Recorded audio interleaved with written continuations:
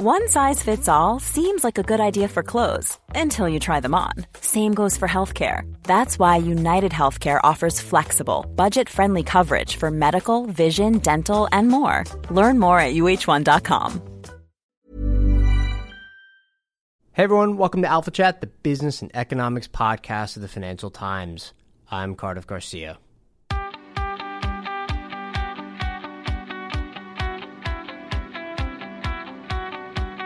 On the show today, my FT Alphaville colleague Alex Skaggs speaks with Lina Khan about her report in the Yale Law Journal, which looks into how Amazon's unique organizational structure and business strategy potentially raise antitrust issues that current antitrust law isn't particularly well designed to address.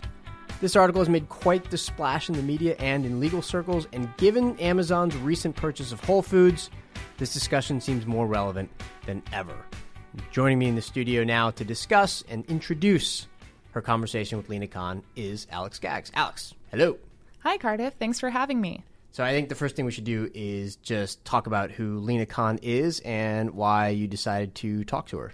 So Lina Khan is a fellow with the Open Markets Program at New America, and I wanted to reach out to her because I saw this great paper that she wrote for the Yale Law Journal, and it was about Amazon's position in the market and its sort of unique place in e-commerce as both a provider of services and a competitor of some other people who are providing goods and services. Yeah, such a great paper. And I think what I liked most about it is that it was the first kind of comprehensive piece I'd seen looking at potentially what might be antitrust problems that Amazon poses, not now necessarily, but into the future. And I think before we get to the conversation itself, we should just pause for a minute to reflect on how weird of a company Amazon actually is.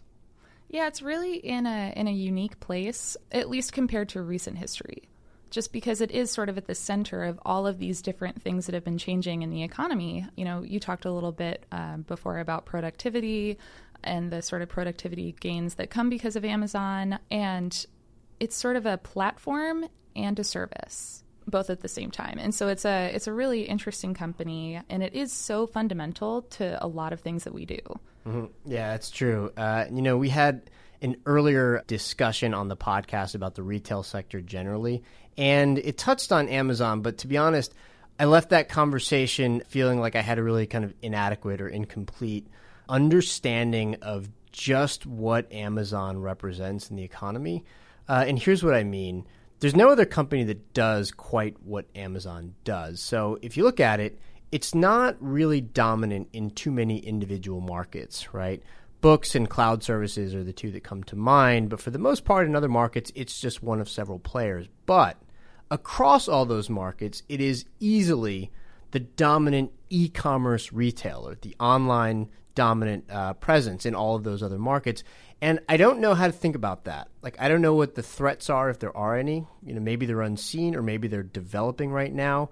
I don't know what it means that when Amazon enters a market, it spooks all of the competitors. Because on the one hand, you'd think that that means it's introducing pro-competitive forces. It's driving down costs. It's forcing rivals to be more and more efficient and productive themselves. On the other hand, if it's using things like predatory pricing or it's starting to establish its own dominance, then what does that mean for the future? What does it mean for the overall competitive landscape? And I think Lina's paper was the first I've come across that really takes a look at that and also frames it into the wider context of antitrust law and how that has also evolved over the years. Right, and an interesting point there that Lina Khan's paper makes is that predatory pricing was considered a myth for a really long time in U.S. law, which is really funny because now, like you mentioned, people talk about Amazon's pricing as literally driving people out of business and intended to drive people out of business. But, if you believe in a certain view of efficient markets, then you think that doesn't make any sense. And a lot of that view, I guess, has been sort of adopted by a lot of the people who are enforcing antitrust actions. Yeah, this is probably a good segue into the beginning of your conversation, to which we'll turn in a second. You start by asking Lena about the Chicago School of Antitrust Law, which became more and more popular starting roughly in the 1970s and 1980s, before I think antitrust law took a more kind of holistic view of what the competitive landscape actually looked like. So it didn't just focus on keeping prices low, on gains for consumers, near-term gains for consumers. It also focused on whether or not there were barriers to entry and whether or not entrepreneurs were able to come into a new market and compete effectively. It looked at size and it looked at product variety and not just, keeping prices low. In any case, it has some kind of intriguing reverberation, so that's where it starts. Anyways, this was a great chat. Thanks for doing this, Alex. Thank you. And here is Alex Skaggs talking to Lena Khan. Well, I really do appreciate you taking the time to come here. And I was wondering if, first of all, just to establish sort of the scene that we're all in, if we could talk about sort of the basics of antitrust and the way that regulators have seen it since maybe the pre-Chicago school. You talk about in your paper economic structuralism and the transition from that into the Chicago school and sort of that kind of approach. And could you explain that? Sure. In the U.S., Congress first passed antitrust laws, and the first antitrust law was the Sherman Act in 1890, followed by the Clayton Act in 1914. And both of these statutes were written quite broadly. They broadly prohibited anti-competitive conduct and monopolization. And so it was primarily left up to the courts to try and define what that was. In this way, these statutes were almost constitutional, like they were just asserting broad principles and then kind of deferring to both the executive agencies but also the judiciary to kind of, flesh out what that means in any given context. But for the first few decades, we really took an expansive view of how to assess competition and what the harms to competition were. So we looked at, the harms to consumer, but we also took into account effects on workers and kind of entrepreneurship more generally. So to try to look at whether particular concentration in a market would render that market kind of closed to newcomers, or whether it would kind of, preserve an open and level playing field. We also took into account kind of whether a particular merger would risk undermining local control. So in like the 20s and 30s, as we saw the rise of chain stores, there was a lot of backlash to the big chain stores because people felt like the rise of these new conglomerates was depriving, local communities of control and kind of sucking and vacuuming all of this wealth that used to stay local far out to New York and a handful of other cities. And so antitrust was used in a way to safeguard against excessive concentration and kind of decentralize and disperse control and opportunity. They wanted to make sure that the structure was strong enough to promote competition. Exactly. So both the antitrust agencies and the courts really looked at structure. So they looked at how a market was structured. They took at face value that, when an industry shifted from being dominated by, 10 or 12 companies to 3 companies, they interpreted that as a decline in competition. They also looked at structural things like conflicts of interest. So there was a concern about vertical integration, for example, because there was a worry that a company could use its advantage in one line of business to discriminate or disfavor, companies in other lines of business. So, for example, if you had a baker who also brought out a flour mill, there was a worry that the baker could, discriminate against other bakers when providing them with flour. So that sort of thing, which again was a structural concern because it was really looking at how an entity was integrated. And so this approach to antitrust and competition really was prevalent through the 50s and 60s, at which time we, saw a rising movement with the Chicago School approach to law and economics. This was a much broader movement in the law to kind of impose economic analysis, but it was really founded in antitrust. That's where it was seated. And this new approach to antitrust argued that the kind of broad set of concerns that had initially animated antitrust were kind of too broad and vague, and instead we needed a more administrable and predictive standard, and what was offered was consumer welfare. So Robert Bork famously wrote The Antitrust Paradox, where he said that the only proper goal of antitrust should be to promote consumer welfare. theoretically, consumer welfare can encompass a host of factors, quality, variety, innovation. But in practice, it really primarily has come down to price, in part because price is much more easily measurable. And so kind of the broad and rich set of concerns that we had previously considered when assessing, whether a merger might be anti-competitive was now largely collapsed to price. And importantly, to go back to your structuralism point, the idea that, once a market has fewer competitors, that de facto means there's less competition, that assumption was discarded. So now, frequently a distinction is made between harm to competitors and harm to competition, which I think is a valid distinction, but taken to the extreme, it becomes kind of nonsensical because it's also impossible to have competition without competitors. And so this has been the shift to price theory, where, there's a much more reliance on certain kinds of predictive economic models, which are a lot more price-centric. Yeah, and this does remind me of this sort of rising dominance of quantification as the standard for everything, right? Like if you want to prove something, you can't say, oh, well, logically, this leads to that. You have to show the evidence. You have to show the numbers. But what's interesting about it is that reading your paper made me realize that this has always been more of a political economy issue, not just a sort of quantified by the numbers things. And you had this great quote from John Sherman, which made me feel like I should wave a flag around or something. He says, if we will not endure a king as a political power, we should not endure a king over the production, transportation, and sale of any of the necessities of life. If we would not submit to an emperor, we should not submit to an autocrat of trade with power to prevent competition and to fix the price of any commodity. The structuralist viewpoint was one, I guess, of political economy rather than just prices. And I know that the Bork's view was a little bit more nuanced than saying, okay, we just want the cheapest stuff, but it does seem like the view or the approach that you're taking or sort of putting forward is a little bit more back in the political economy direction. From that perspective, I guess we can maybe take a look at Amazon. It's such this weird thing, just in the context of history. It's, It's so big. You mentioned in your paper, and I think this has been backed up elsewhere, it has 46% of e-commerce. We were looking over at Bespoke Research earlier, which is this research shop on Wall Street, and they actually have an index of Amazon survivors, which is amazing. There was a Bloomberg story in the last few weeks that was counting up the number of times that Amazon was mentioned on investor calls and calculated that Amazon was more frequently mentioned than Trump or the White House or kind of DC politics, which I think also, identifies the kind of current issues on executives' minds.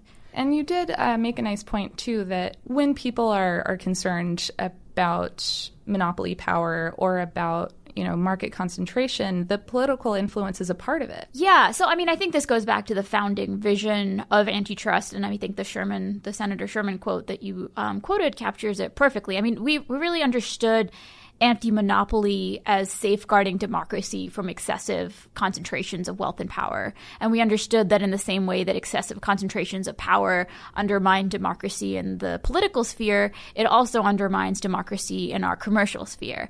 And nowadays this way of thinking has been somewhat lost, but there really was an idea of what Louis Brandeis used to call industrial democracy, the idea that to promote a democracy, we need to think not just about how we all vote and ensuring that in our, civic political sphere, we're, able to promote, self-governance. But we really also need self-governance in our markets, because he understood that, the right to own one's own business and kind of the marketplace transactions really do also affect the citizenry in a really critical way.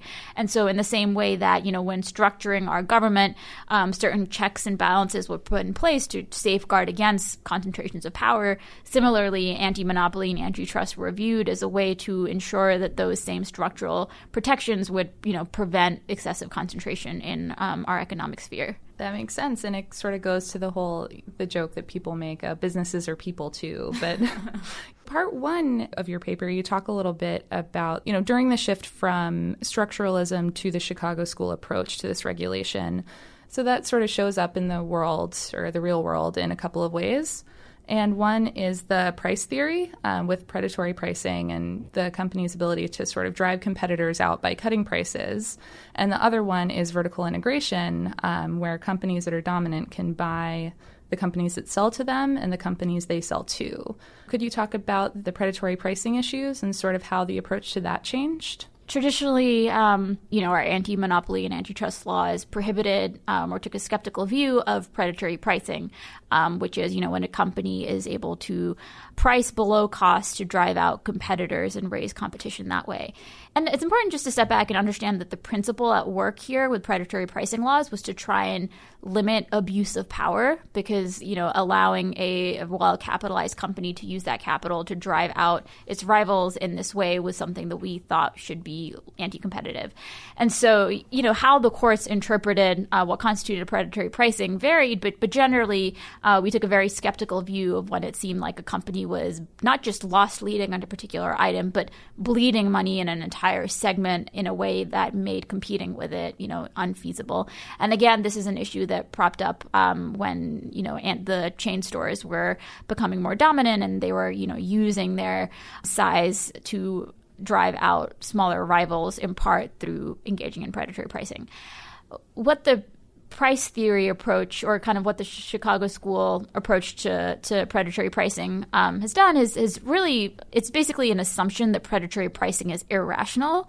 And, Bork wrote about this, and then the Supreme Court ended up kind of adopting his view, and they enshrined in case law and doctrine the idea that predatory pricing is highly unlikely, and the only instance in which it would occur, or in order to be able to prove it, a plaintiff needs to be able to show not just that a company was pricing a good below cost, but that it would be able to later on raise the price on that same good sufficient to recoup any of the losses that it had incurred. In practice, this is extremely difficult to show for a variety of reasons. Oftentimes, it's difficult to predict, how long a predatory pricing campaign will last for. So it's difficult to, identify at what point in the future a company will choose to raise money. Oftentimes, a rival company who has the incentive to bring that kind of suit is, already out of business and doesn't have an incentive to bring that case, by the time when a company does go on to raise prices. There are also ways in which a company can recoup losses without directly raising prices on this particular good. So there are just a whole host of ways in which this new recoupment standard made bringing predatory pricing cases in practice a lot more difficult. And the numbers bear that out. I mean, predatory pricing cases in the U.S. have plummeted since the late 80s. And so that's kind of the regime in which we're living right now. How do you really distinguish with any real clarity between loss leading and bleeding out competitors? If that's the thing that you really need to prove to have any of these cases actually stick, it seems sort of like a fuzzy distinction, though if you have something more concrete, that seems like that would be helpful. It is fuzzy. I mean, it is something that during my research I tried to look into. And I mean, there was a general sense that loss leading is more benign because it's oftentimes more short term. It's oftentimes, a way to kind of get consumers to come into your store. So, you might be offering, discount on cheese in order to get consumers to come in and also buy milk. So there's just a way in which you can assume that it's more of a advertising hook, if anything, or a promotional deal that's kind of, trying to ultimately, enhance the sale of goods more generally. Predatory pricing is viewed in an anti-competitive way insofar as kind of the primary goal there is seen to be not so much the selling of more stuff, but the driving out of rivals. And so that's at least the distinction that, I think lawyers in the courts apply is kind of like, what is the goal here? Is it just to sell more stuff? And so is, one good just being temporarily priced below cost in order to just promote sales more generally? Or is a company engaging in an aggressive pricing war in order for, to drive out its rivals or to weaken them so that, it can then perhaps offer a bid to buy them up or something? But that's part of the challenge, right? The distinction, because you could say,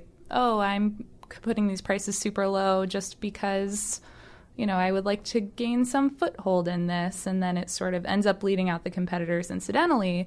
So it just seems like that is sort of an interesting gray area. To speak a little bit more also about the other place where the approach to regulation really changed seems to be vertical integration, you say in your paper.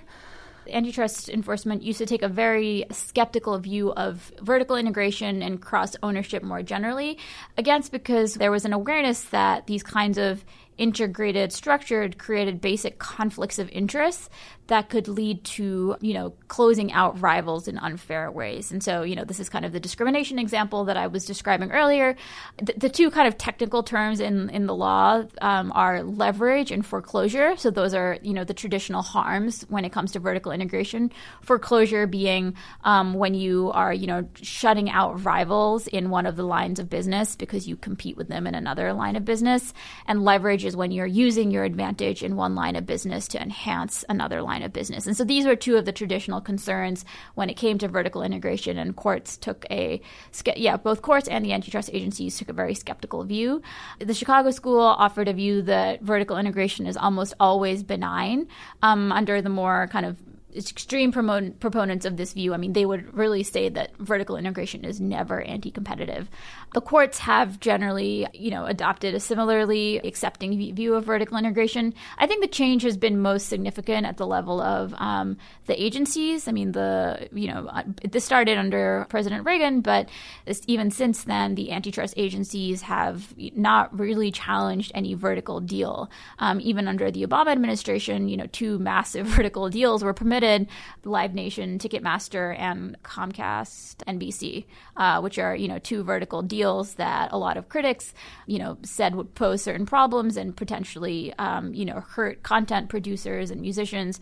But because this very benign view of vertical integration has prevailed, there really wasn't any legal opposition. So we can think about that from the context of Amazon, too, right? So if we look at the way that Amazon has vertically integrated, one of the key challenges there seems to be the fact that Amazon's customers are also its competitors a lot of the time. You've got a company selling some sort of homeware or home good or something like that, and then they see later on Amazon Basics, conveniently timed a little bit later, conveniently priced a little bit cheaper, offering a thing to compete.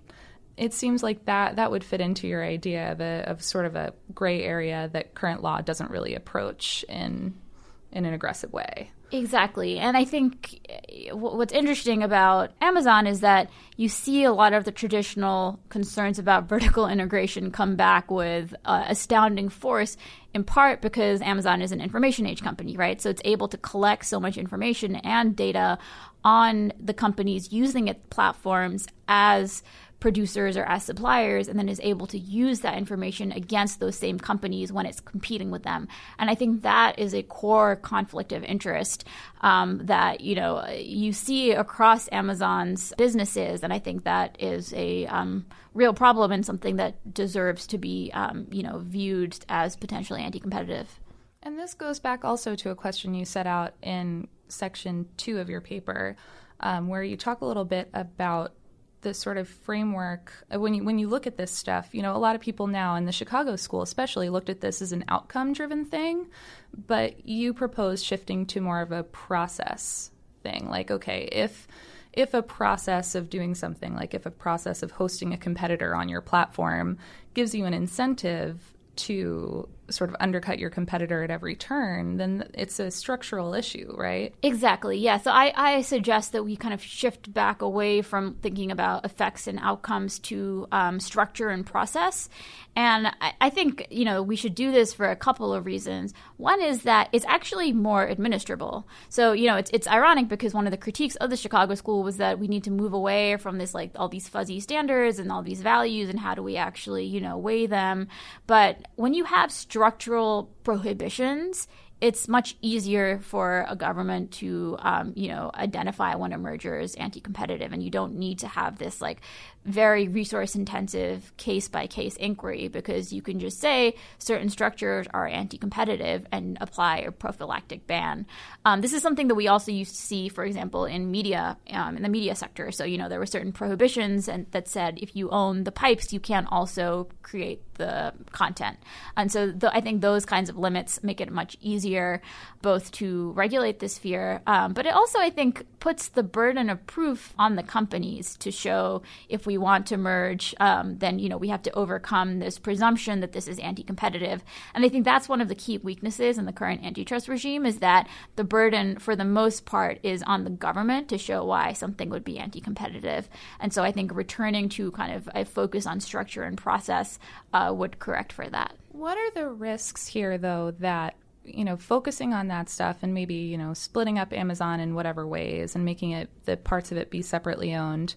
What if stuff just gets more expensive? It's possible. I mean, I think it's certainly possible that, departing from this approach to antitrust would, in some areas, lead to higher prices. I think there's reason to think that going this way, though, could still safeguard against higher prices in the long run. I mean, I think one thing that's interesting about the current moment in antitrust debate is that we're seeing that even under the consumer welfare approach, prices have actually risen across the economy routinely after agencies permit mergers. And so, in fact, even for this one metric that we supposedly care about, the current approach to antitrust is not actually doing a great job at, ensuring that prices don't rise. I think with Amazon, it's really difficult to get a sense for what a competitive price would be, because Amazon has distorted the playing field in such an extreme way. And, obviously it enjoyed a tax advantage across rivals for many years. That's been mitigated to some degree now. But I think the question of would prices rise if we took certain actions against Amazon is maybe unfair, because it's not clear that the baseline right now is the right place to be. You used a really good example of diapers.com and how Amazon cut prices and cut prices and cut prices in these products. And then after it had been acquired, all of the discounts slowly and very gradually disappeared. And you used an example of a customer talking on a message board saying, I'm going to take my business back to diapers.com, when it no longer existed. Right, exactly. And another customer pointed out that, it had been bought out. Yeah, I mean, it was really fascinating just to observe, the reaction to Amazon's acquisition, because, again, even under the, recoupment analysis, Amazon did, in fact, go on to effectively raise prices in this way. And this goes back to an interesting paper in sort of school of thought that I don't know if you read Matt Levine much from Bloomberg View, but he does a lot of this stuff, that ownership of these big companies and these big sectors by big index funds sort of disincentivizes competition, which I always found really interesting and sort of a fun idea. I'm not sure how it actually works legally or in that process, but that seems like a comparable thing.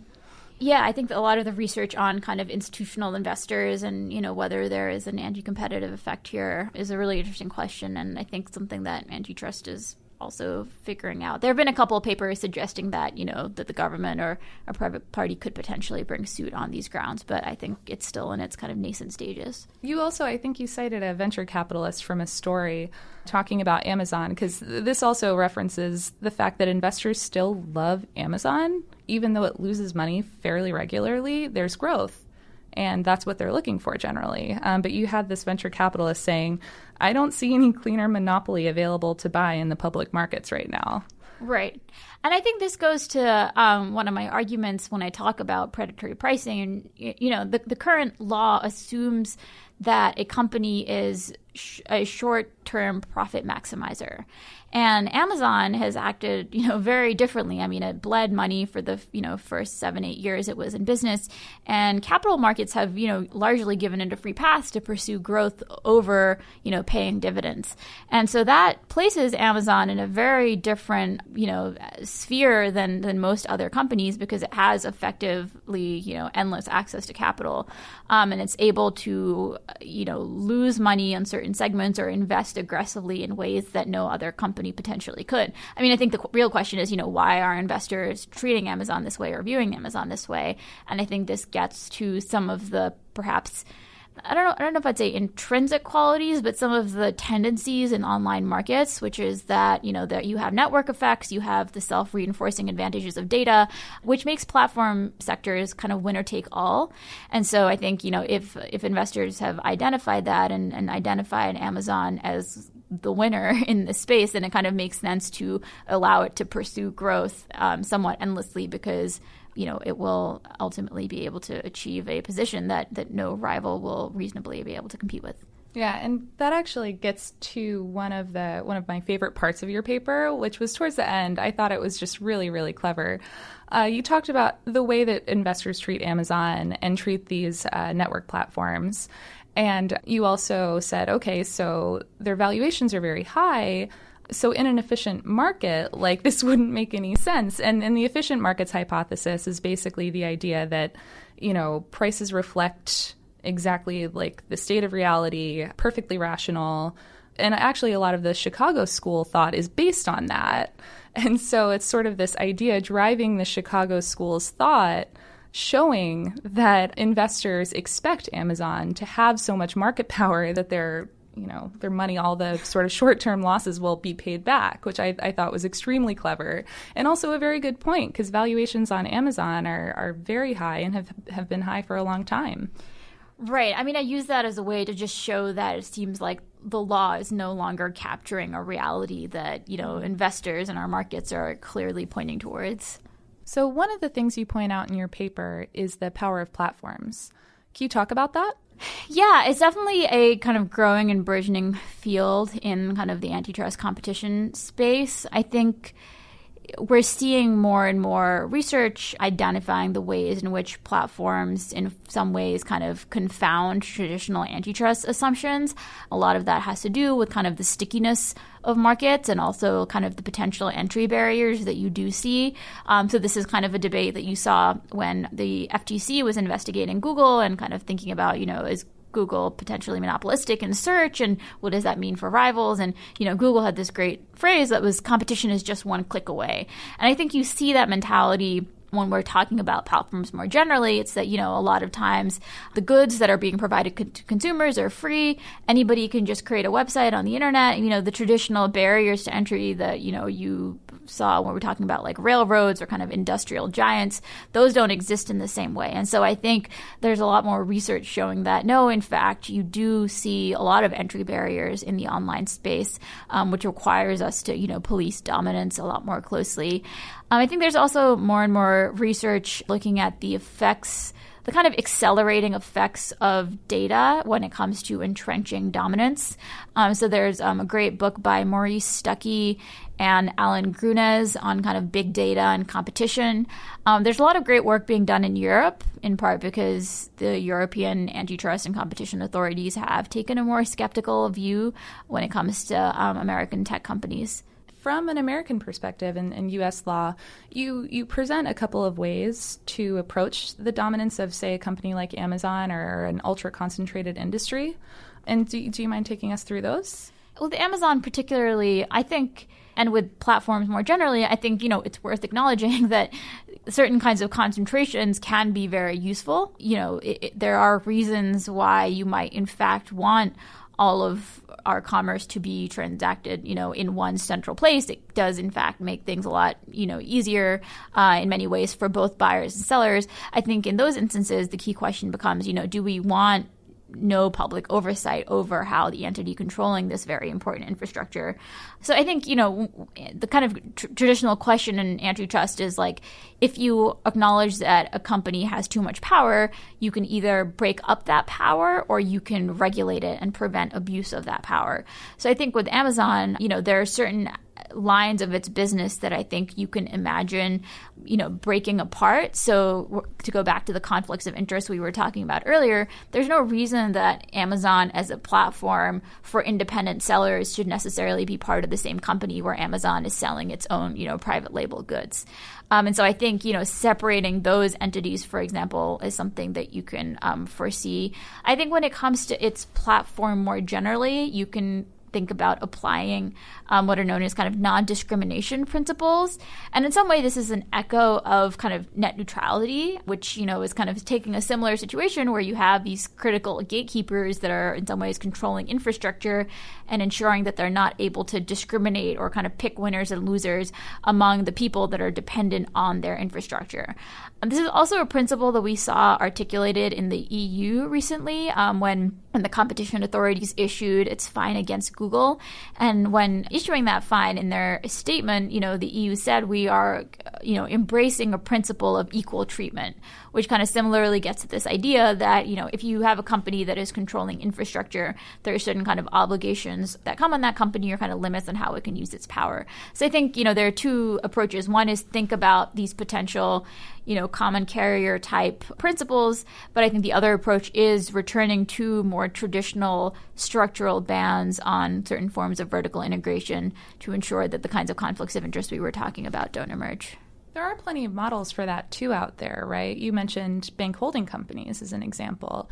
And I've covered that. My colleagues at Alphaville have covered that. And it seems fairly simple and straightforward that you have the commercial bank incorporated as one entity and then a related but not the same broker-dealer. And they tend to keep those separate, and they're regulated differently and have all these sort of structures to oversee both. So what else do you think that we should be talking about when we're talking about regulating large, powerful companies? Yeah, I think different companies pose different problems. I discussed Amazon and showed how, when it comes to online commerce, in many ways, we are no longer confronting kind of an open competitive marketplace. We're instead confronting a marketplace, increasingly controlled by a single actor.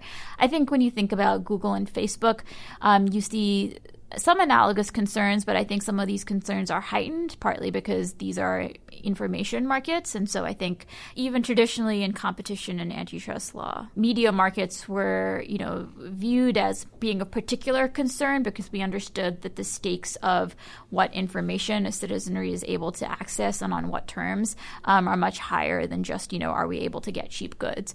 It's an exciting time in antitrust because I think there's renewed interest in a lot of these issues more generally. I think, there's been growing awareness that the American economy is increasingly consolidated and concentrated. The Economist magazine itself has had 4 cover articles, lamenting the decline of competition in America. So, I think this is becoming a more mainstream view. I think even politically, we could see some traction on this point. The Democrats recently announced their Better Deal agenda, which identified antitrust and competition policy as a key pillar of their economic agenda going forward. Whether there ends up being teeth to that, I think is an open question. But certainly, Elizabeth Warren has identified anti-monopoly as a key issue, which I think echoes some of her work in the banking and financial regulation space. I think I've been very surprised by how swiftly the kind of atmospherics on this issue have shifted. And I think, with certain opportunities, we could actually see politics on this shift quite quickly. So one additional question I have about this broad approach to antitrust regulation is, where do you stop and how do you weigh the potential harm? And I know that this was a big thing of the Chicago School. They focused very, very strongly on the potential harm that could be done by all of this. But there is a case to be made. Amazon is investing a lot. Not very many companies out there are investing very much. Amazon is very productive. Broadly, the U.S. economy productivity is sort of struggling. And so if we end up, sort of targeting those companies that are driving growth, how do you see the potential effects? What's the risk? Yeah, I don't really view it as an issue of targeting companies. I think it's about how do you preserve an open and competitive marketplace? I think to go back to the investing question, you could argue, perhaps other companies are not investing in part because they don't have access to capital in the same way, in part because investors know that there's no reasonable shot of competing against Amazon. So I think it's hard to kind of define what, the baseline should be. I think the administrability question of, how do you weigh harms when you're taking into account non-price these factors is an important question. I think going back to kind of the structural limits can help address that, because it's kind of baking into the system certain presumptions that you have against mergers and kind of putting the burden on companies to rebut that. I think more generally, it ends up being kind of a calculus between over-deterrence or under-deterrence. And I think we've been living in, 40 years of under-deterrence and kind of being afraid of too much enforcement. And I think that has gotten us to a very particular place, with competition across sectors is flagging. And I think, that can be linked to certain productivity declines, possibly.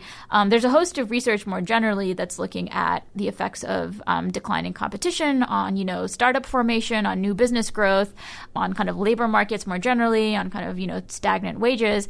And so I think as these links become clearer, I think we can find ways in which using antitrust and competition to make sure that marketplaces are competitive can then set the baseline for, other policy areas to do work in other areas. I mean, I certainly don't think that antitrust is kind of the tool to do everything. We also need like labor law and kind of, other areas of law to address other imbalances in the economy. But I too think generally we've been living in an era where antitrust has kind of been relegated to the technocrats, and its importance more centrally to our political economy has been forgotten. And I think insofar as we're moving back to a political economic understanding of antitrust, that's great. It is interesting that we've reached this sort of tipping point. And I thought your point on access to capital was really interesting, too, because you can see the sort of rates. I've covered the bond market for a while, and the interest rates that are paid by a Google or even a big bank or anything like that is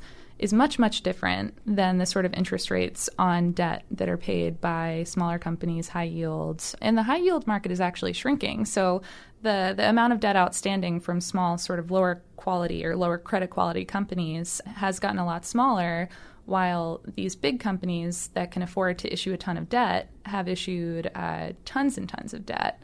And that I think speaks directly to your point about access to capital. And of course, the market sort of self-corrects there, but it does, I think, sort of feed back into this winner-take-all kind of loop. Right. And I mean, it's become kind of cliche, but I think oftentimes, in Silicon Valley, a lot of startups, their end game in mind now is not so much kind of competing against one of these companies, but, being brought up by them. And so I think especially as more and more kind of the ecosystems in the tech space become centered around a handful of companies, I think you're going to see that dynamic even more. And also, I'm just wondering, we talk about Amazon and these things that we use sort of every day. I mean, do you use Amazon? It's a pretty useful I use Amazon, and I think Amazon's usefulness and kind of the benefits it's delivered to consumers is undeniable. And I mean, I think that's why it presents such an interesting question for antitrust, and why I call it, the piece Amazon's antitrust paradox, is because under the consumer welfare regime, it's possible for Amazon to monopolize the economy without triggering our anti-monopoly laws. And so I think, it's more a question of, do we move past kind of viewing the potential harms to competition beyond just kind of through a consumer-centric lens? All right. Well, thanks again for taking the time, Lena. The paper is Amazon's Antitrust Paradox, and it is definitely worth a read. Thanks so much. And that is the end of Alex's chat with Lina Khan. Give us a call at 917-551-5012. That is country code +1, because we are based in the U.S. Email us at alphachat@ft.com. And to see show notes for this episode and all other prior episodes, go to ft.com/alphachat. Please leave us a rating or review on Apple Podcasts, formerly housed at iTunes. We really do appreciate that, and it helps other people find out about us. I'm on Twitter at Cardiff Garcia. Alex, where are you on Twitter? I am at Alexandra Skaggs. And finally, this episode was about antitrust law.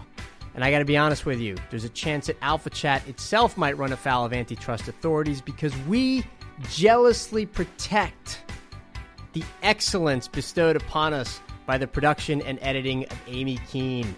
Thanks for everything, Amy, and thanks to our listeners. We'll see you here again next week for another episode of Alpha Chat.